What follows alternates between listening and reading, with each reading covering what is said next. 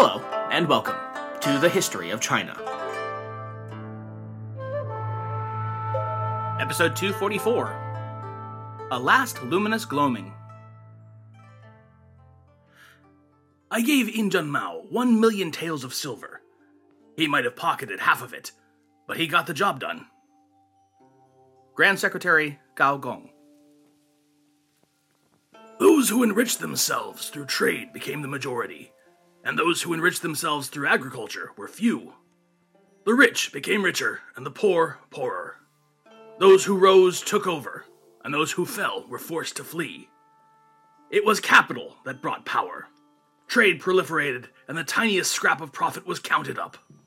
Corrupt magnates sowed disorder, and wealthy shysters preyed. Purity was completely swept away.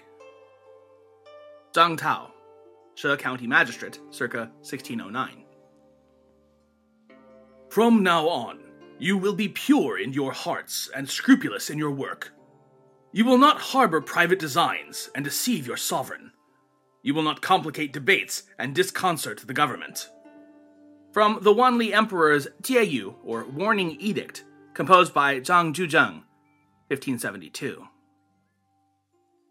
We ended off last time in the year 1567, which, not coincidentally, brought an end to both the initial era of pirate controversy along the South China coasts, but also the reign era of the Longqing Emperor altogether. Longqing had died at the age of 59, and after ruling over the Ming Dynasty for almost 45 years, albeit for the second half in a self-imposed isolation and willful neglect of his duties as sovereign, a trend that we're going to see quite a bit more of going forward.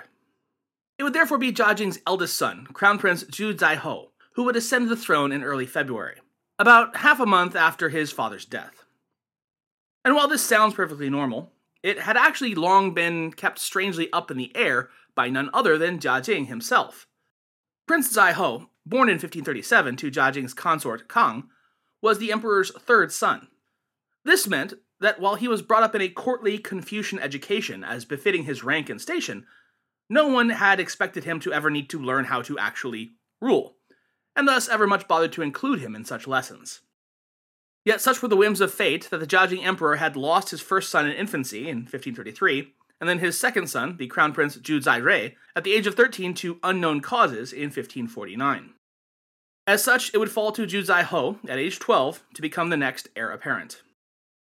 It's pretty clear, though, that this is not what his father wanted. In fact, Longqing would continually insist that Prince Zaihou and his fourth son, Zhu Yijun, the Prince of Jing, who was born less than a month after Zaihou, and obviously to another mother, consort Jing of the Lu clan, would both be treated as identical twins.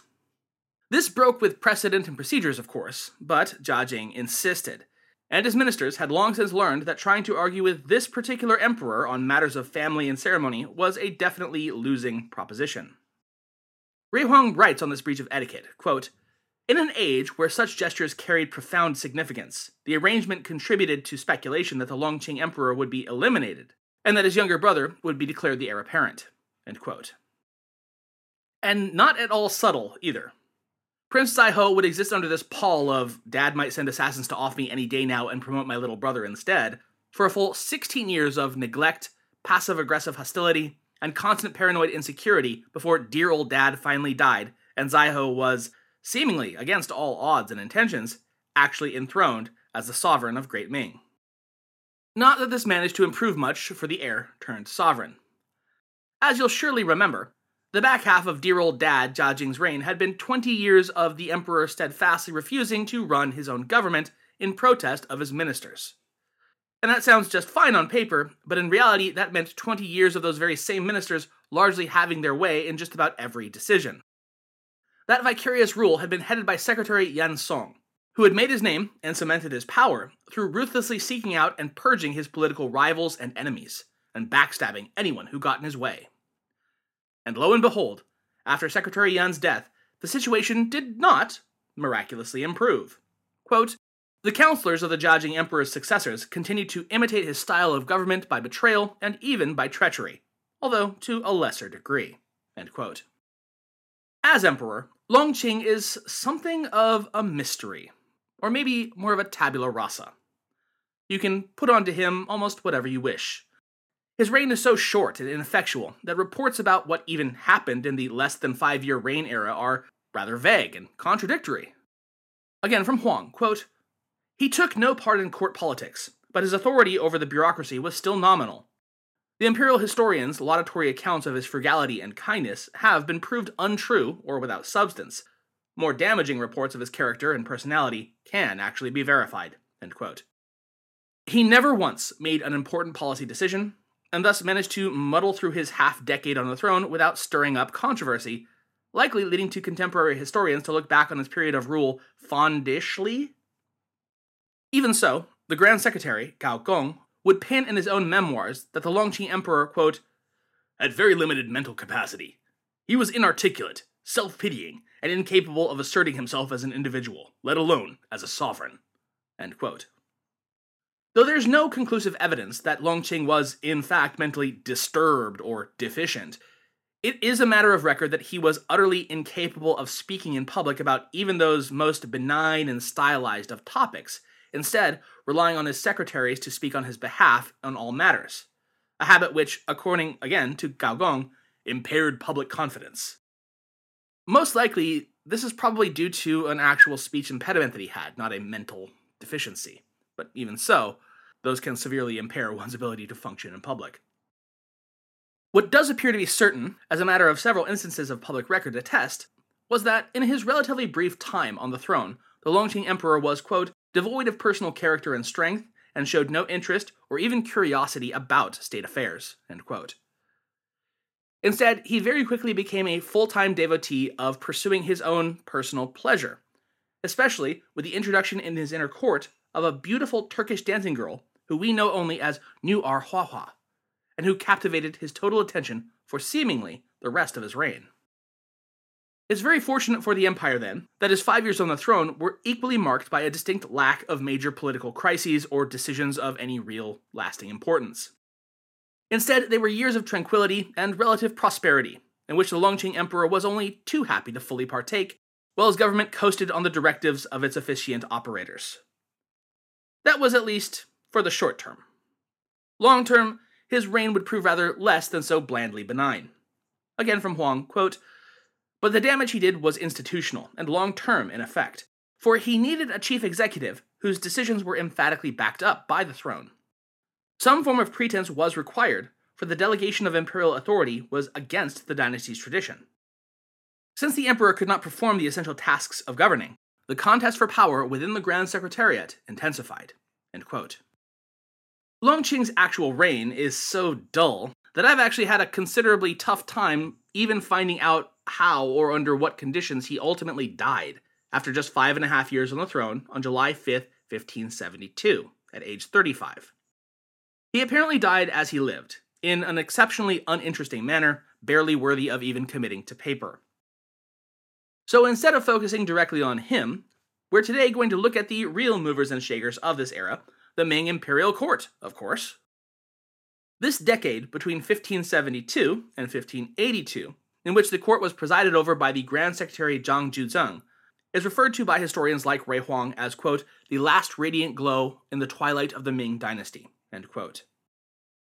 As ever, we'll have to backpedal a bit to put this into context, namely back those 5.5 extra years to the beginning of the Longqing Emperor's unremarkable reign. Immediately upon the death of the Jiajing Emperor, early in 1567, a power struggle erupted within the Ming imperial court over who would be the next de facto helmsman of this ship of state. It seems that it was clear, even in those early days, that no one at all expected Longqing to actually do it himself. In that brief interregnum between the death of the father and the enthronement of the son, the then senior Grand Secretary, Xu Jie, had, on his own initiative, and without orders, drafted a last will and testament of the Jiajing Emperor, and then secretly submitted it to the soon-to-be Longqing Emperor for his stamp of approval. Quote, "The paper expressed the deceased emperor's regret over the harsh punishments meted out to remonstrating officials for various reasons during his reign. He ordered his successor to make amends." End quote. Now, no one could actually question the authenticity of this imperial order. Xu Jie had been crafty enough to make sure that all the right steps had been taken. Nevertheless, his intentions were criticized by his opponents among the other ministers. It was a pretty nakedly self-serving maneuver. By seizing the initiative and getting out ahead of everyone else with such proposals, Xu Jie had effectively distanced himself from the most unpopular policies of the Jiajing era, which had seen so many courtiers banished by imperial whim, but also become the patron and protector of those officials who this new policy would indemnify and recall to office. In a stroke, Xu had built for himself a considerable power base within the government. The chief critic of this maneuver was one of Xu Jie's fellow secretaries, named Gao Gong.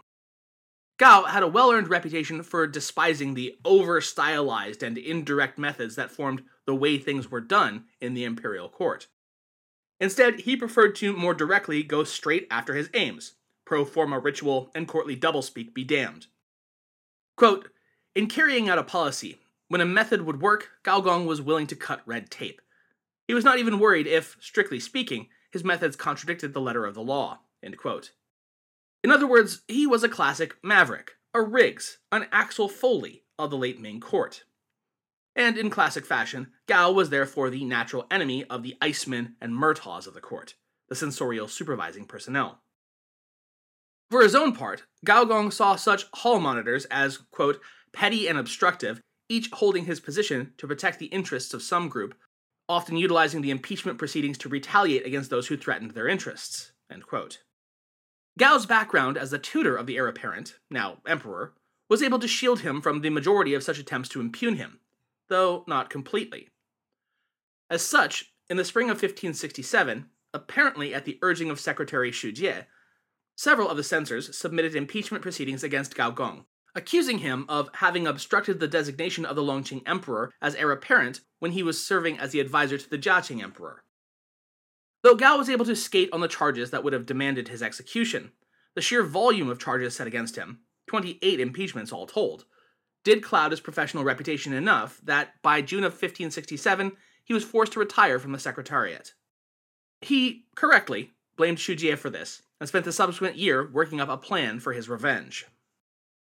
And it's here that we must introduce our third main character for today, Zhang Juzheng. Zhang was serving as an associate secretary, and had been the close friend of Gao Gong for many years. The two had long shared a very similar, almost parallel career path, and were like-minded in their ideas about imperial policy. The major difference between the pair seems to have been that while Gao Gong was impatient and loudmouthed, Zhang Juzheng was far more calculating and deliberative. He was willing to bide his time. Gao's opportunity for payback came in the summer of 1568, when Xu Jie came under official censure by a supervising secretary. From Huang, quote, "The main charge dealt with frontier defense, but the Jiajing Emperor's testament was also brought up.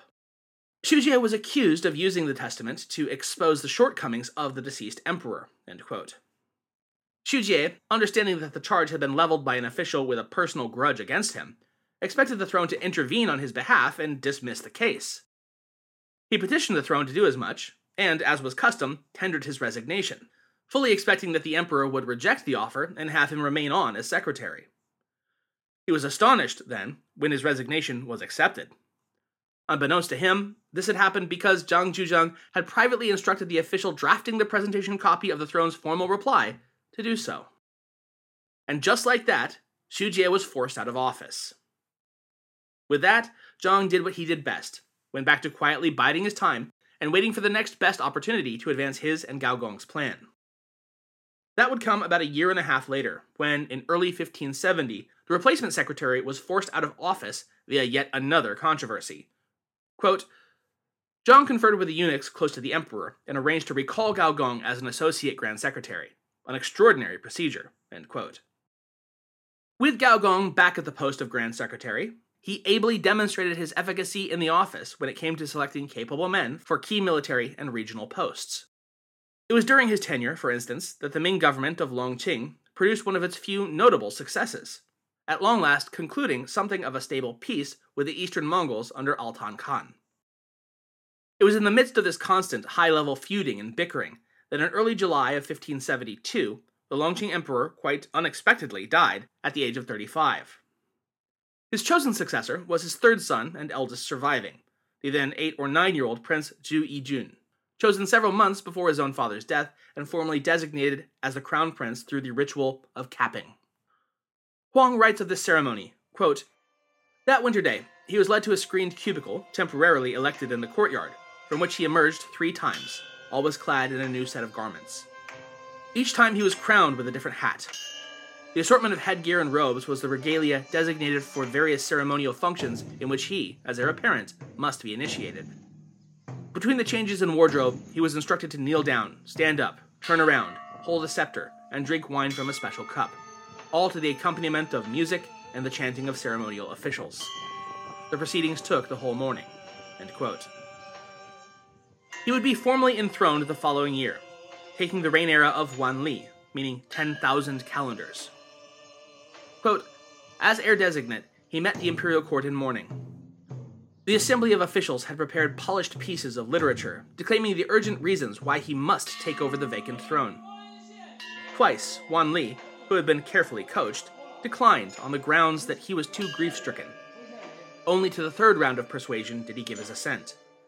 From that moment on, ceremonies became inseparable from his life." End quote.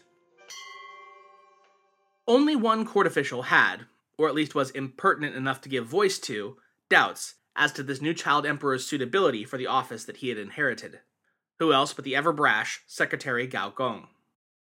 The tale goes that when approached by one of the palace eunuchs with a message, apparently from the newly enthroned Wanli, Gao reacted with the retort, quote, "How can a boy of 10 years manage all the affairs under heaven?"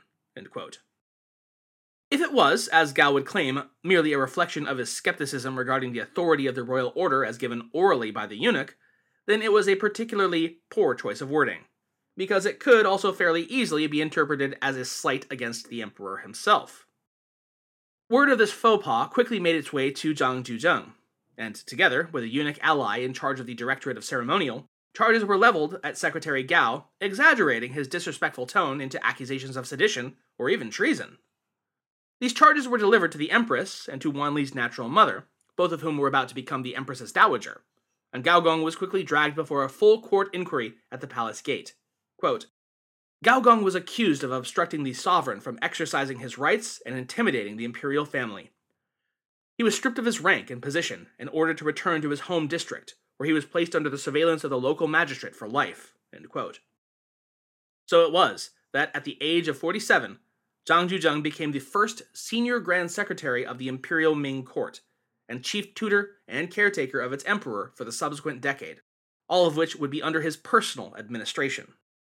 This made him, undoubtedly, the most powerful man in all of China, and momentous enough to warrant its own special phrase in Chinese historiography, Jiangling Bingzheng, meaning, essentially, Zhang Juzheng's administration. Zhang's administration is now often referred to as a sort of neo-legalism, though Zhang himself was always insistent that he was following a purely Confucian ethos. The efficacy of his decade in power is made obvious by the sheer physical results that his administration was able to report. By the end of the decade, for instance, the capital granaries reportedly held enough reserve grain to meet the needs of the subsequent 9 years. It was a boom time for the treasuries as well. The treasury of the Taicang Si, or the Court of Imperial Sacrifice, which was the throne's emergency-only reserve, reported more than 6 million taels of silver, while the Taipu Si, or the Court of the Imperial Stud, held another 4 million taels. The vaults of the southern capital, Nanjing, held another 2.5 million in reserve, and the provincial treasuries in Guangxi, Zhejiang, and Sichuan reported between 150 to 800,000 taels in deposits over this period. Keep in mind that the Ming economy of the 16th century, right up until Zhang Juzheng's administration, was absolutely chaotic, in a permanent tailspin, and frequently running in the red, bottoming out with no reserves whatsoever. What was more, in his position as Grand Secretary, Zhang was forced to do all this without any power to enact structural reforms of the imperial government. Heck, he couldn't even personally introduce proposals to the court. Not that he ever let such trivialities stop him. Instead, when challenged about the changes he was making to the government, he used as his claim to legitimacy that he was merely restoring the institutional arrangements of the dynastic founders, Hongwu and Yongle, which had been disregarded for far too long, leading to the current deplorable state of the economy and government. And never you mind if that was anything close to what he was actually doing. No, he was bringing sexy back, so just go with it. No wonder then that historians both contemporary and modern alike tend to laud his results while criticizing his methods. But more on that in a little bit. Secretary Zhang had on his side a nigh-on unbeatable combination of court allies, including the eunuch director Feng Bao and the emperor's natural mother, Empress Dowager Zisheng, meaning that he had near 24/7 access to the young emperor and zero difficulty in getting him to sign off on any and all of his programs whenever needed.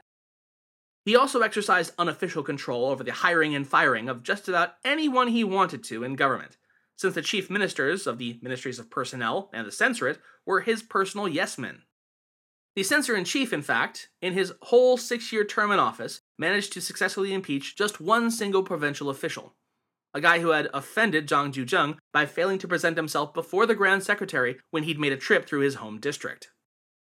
As I mentioned before, as Grand Secretary, Zhang had no power to initiate imperial policy or directly give orders. Well, that's no problem. Quote, he circumvented this constraint through private contacts. The Grand Secretary wrote long letters to his lieutenants, who occupied key positions in the imperial administration, urging them to put forth proposals that he favored. Then, as chief counselor to the throne, he drafted rescripts on the emperor's behalf, approving the very policies that he had proposed. In his letters, he used cajolery, exhortation, complaint, and mild reprimands to effect his will. At times, he gave advance notice of a recipient's next assignment or promotion to make it clear that he was responsible for the person's advancement. End quote. And make no mistake, Zhang didn't just do this for high-level, big-picture stuff. He did it for everything. Tribal leaders and their individual personalities, copper supplies for coin minting, the timing of grain shipments up the Grand Canal, the design and location of watchtowers to be built along the northern walls. I mean, you name it, Zhang Juzheng had his hands in it, no matter how big or seemingly trivial. It was, in fact, just about the only way to get the Ming system to function properly as it was designed. Much like all the way back at the beginning of the dynasty, it depended solely on someone with the indefatigable motivation of the Hongwu Emperor, or in this case Zhang Juzheng, to personally oversee all aspects of getting things done. Quote, there was no provision in the bureaucratic system for independent initiatives at lower levels. New problems had to be passed along to the top for a solution. Thus, the brilliant man on the top had to handle all the petty details of administration himself. End quote. Needless to say, that was if indeed there was a brilliant man at the top. If that were the case, then yeah, it could work, at least for as long as his personal willpower held out. But as a system, as we've seen many, many times now, it was an absolute mess that would begin falling apart the minute that singular Übermensch was out of the picture. Not exactly the basis for long-term stability. Since he could not institutionally change any of these imperial systems, of course, he had to work within them, at least nominally. In terms of the imperial finances, which was far and away Zhang's top priority to get in order, since they were so terribly chaotic leading up to this period, he could not restructure the fiscal resources or its structure, and so had to go about improving the treasury situation via auditing accounts and carrying out a stringent fiscal retrenchment that affected all offices of the government. In other words, it was time for some major governmental belt-tightening, and everyone's favorite emergency measure, austerity. At the Grand Secretary's discretion, quote, all unnecessary and unimportant government operations were either suspended or postponed. The number of students on government stipends were reduced. Provincial officials were ordered to cut down their labor service requirements, in general to 1/3 of the existing level. The hostel service provided by the imperial postal system was likewise cut to a minimum. End quote. And so, with all these painful cost-cutting measures in place, saving cash, was that extra money reinvested into the citizenry, or their general taxation levels correspondingly reduced? Don't be ridiculous. Of course not. Tax levels remained fixed, and all the extra money was simply deposited into the imperial treasuries, which made them look impressively full. Moreover, fines, confiscations, and commutations of punishments were subjected to stringent auditing programs to make sure no one underpaid what they might owe. Tax delinquents were gone after with a gusto, seldom seen by the administration, and those behind in their payments were not so gently reminded that they'd better pay up right quick. And what Ming cost-saving measure would be complete without it also extending to the imperial court's eternally favorite whipping boy, the military? Peace, after all, had been concluded with the Mongols, so who needed a strong northern military anymore? Frontier guards and border patrols across the north were substantively reduced, with those now redundant soldiers sent to go work on the Tuntian military farms to, that's right, gin up more revenue for the government. Overall, the governor-generals in the frontier regions were expected to reduce their costs by as much as 20% of their normal annual operations. That definitely won't come around to bite us in the backside in a couple of decades or anything. Ha ha ha ha ha.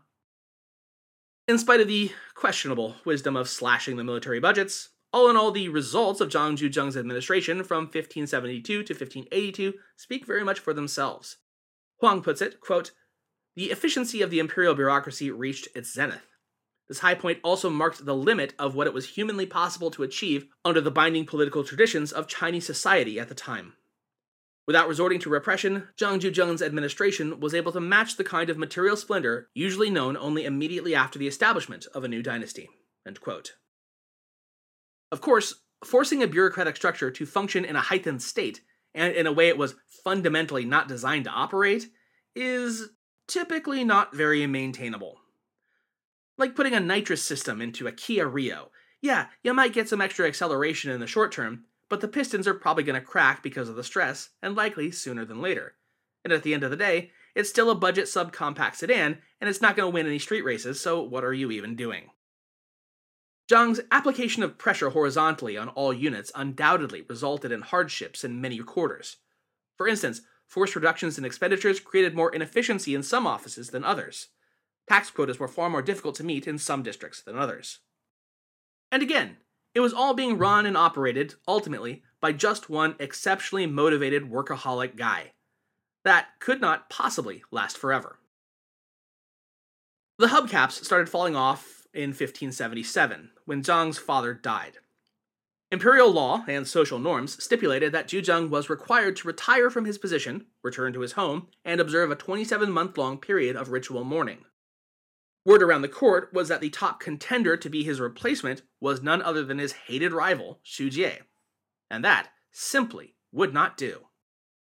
So it was that Secretary Zhang got his cronies and underlings together and told them to bend the emperor's ear, the emperor being all of 14 at the time, about a request that Zhang had managed to slip into the official pile, asking that he be granted an official exemption from the mourning period, because he was just so incredibly indispensable for court business. And, he's kind of not wrong, but, also, come on, man, it's your dad. Show a little respect. The boy monarch, with little real choice in the matter, granted the request, which, of course, produced an uproar across the court. This was outrageous. Who does Zhang think he is? Things got so wild, in fact, that a group of especially angry officials of the literary educational branch all got together and stormed over to Zhang's private residence to shout at him about this terrible breach of etiquette and ethics. Things, you might say, got heated. So much so that in response, Zhang went and told on this gaggle of lit teachers to the emperor and got Wanli to have several of them publicly beaten and told to shut up. Even so, Zhang's reputation would never manage to recover from this incident. He desperately tried to wrest back control of the situation by announcing that there was going to be a surprise year-end personnel evaluation in which all top-level officials would be required to submit self-evaluations. Secretary Zhang was thereby able to use this to get rid of his political enemies, which may have seemed useful in the moment, but would go on to be yet another poison pill introduced to the late Ming bureaucracy, in that it transformed the official review process into an instrument of partisan politics and petty revenge, something that would thereafter continue to plague the Ming imperial court unto its dying days. All in all, the greatest weakness of Zhang Juzheng's reform efforts lay in the fact that they were all inextricably tied to him as an individual force of nature to make it function. None of his changes were, or even could be, systematized or adapted for others to take over. Quote, "He accumulated great quantities of silver bullion in imperial treasuries, yet he found no way to invest it, not even ways to utilize it as capital to create an imperial bank for managing public finance. He placed the different branches of the government under his personal control, yet his authority remained tied to personal politics. Under the Ming system, he had no publicly acknowledged authority to make policy or to govern. With Zhang's strictly speaking illicit improvisations, the Hongwu Emperor's model of government, which featured numerous, functionally isolated administrative pockets, once again had been made workable. But the entire enterprise ceased to exist as soon as its coordinator, the Grand Secretary, left office." End quote. Zhang died in early July of 1582, of unspecified but presumably natural causes, after a full decade as the leader of Ming China in all but name. And yet, for all that power, his efforts would scarcely outlive the man. This was in part due to the resistance to his reforms from the bureaucracy as a whole, but his own decisions would also come to play a prominent role in seeing his works quickly undone. As one of the primary caretakers, tutors, and acting regent of the young Wanli Emperor, Zhang had essentially stuffed the boy king into a box and done everything in his power to keep him contained within while he actually ran the show. Quote, "Stories about Wanli's adolescent years depict a restless youth whose creative energies were frustrated at every turn." End quote. The boy was criticized for just about anything he did: getting drunk with his palace eunuchs at night, practicing calligraphy too often, enjoying horseback riding, or even watching archery contests, all of which were deemed pursuits incompatible with his role as emperor. Grand Secretary Zhang, in particular, ceaselessly demanded that the emperor embody the Confucian idea of a paragon of virtue and of wu wei, or non-motion, imposing rigid standards of personal conduct and frugal living, restrictions that Wanli would find deeply humiliating and would never forget. An incident of particular note was the very first year of Wanli's reign, November 1572, when a brilliant new star appeared in the sky. This stella nova is generally acknowledged to be the same star observed all around the world, most famously by the 26-year-old Danish astronomer Tycho Brahe, which we now know to have been one of 8 recorded supernovas visible to the naked eye, from the star SN 1572, some 8,000 light-years away. By the understandings of Ming astrologers, though, any change to the order of heaven was an ill omen that foretold strife and tribulation for the dynasty. As such, Secretary Zhang had sternly rebuked the 9-year-old Wanli that this ill omen in the heavens was essentially a result of his personal and moral failings, and that he must consider and turn away from his misbehaviors. And you can bet that being told by your teacher that you, personally, were to blame for the heavens themselves shifting to show their displeasure is the kind of thing that might tend to permanently weigh on the developing mind of a 9-year-old. Imagine the emperor's surprise then in 1582, when he, now 19 or 20 years old, just a few months after the Grand Secretary's death, learned of reports and complaints that started pouring in about him, and particularly about his lifestyle. Zhang was accused of accepting bribes, living in luxury, placing unqualified flunkies into key government positions, abusing his power, conspiracy with eunuchs, abusing his position to get his sons through the civil service exam and into the Hanlin Academy, silencing public opinions, deceiving the emperor, and even conspiring to usurp the throne. Now, Wanli was long considered a rather gentle, even lenient ruler, largely owing to his mother's devout Buddhist faith and moral aversion to the death penalty. But he could certainly be wrathful, and especially when he felt slighted, hurt, or humiliated. And this definitely qualified as one of those times. For some time thereafter, he contemplated how best he could get his revenge on the now dead and buried Zhang Juzheng. Because none of the things that he'd been accused of were themselves actionable, or at least provable per se, no matter how much it might have hurt the emperor's feelings. Instead, for the time being, his political enemies satisfied themselves by using such allegations to rip down and undo the majority of his ministerial reform measures. However, the opportunity finally arose 2 years after Zhang's death, when one of the imperial princesses raised accusations against the late Grand Secretary of him having illegally seized her family's estate. Wanli jumped on the opportunity, ordering the confiscation of all the Zhang family's properties and exiling his sons to service on the frontiers. He simultaneously issued an edict formally denouncing Zhang Juzheng for his crimes. His works were then completely undone. All of his works, that is, except for the psychological hit job he'd worked over on the Wanli Emperor himself. Again from Huang, quote, "The posthumous exposure of Zhang's crimes had a profound effect on the youthful sovereign. Perceiving the double standard of his high officials, he became cynical. Also, he himself became a hoarder of worldly goods. The crass greed displayed by this son of heaven remained an embarrassment until the end of his reign." End quote. And that is where we'll leave off today, as the Wanli Emperor takes control over his own government for the first time at the age of 20.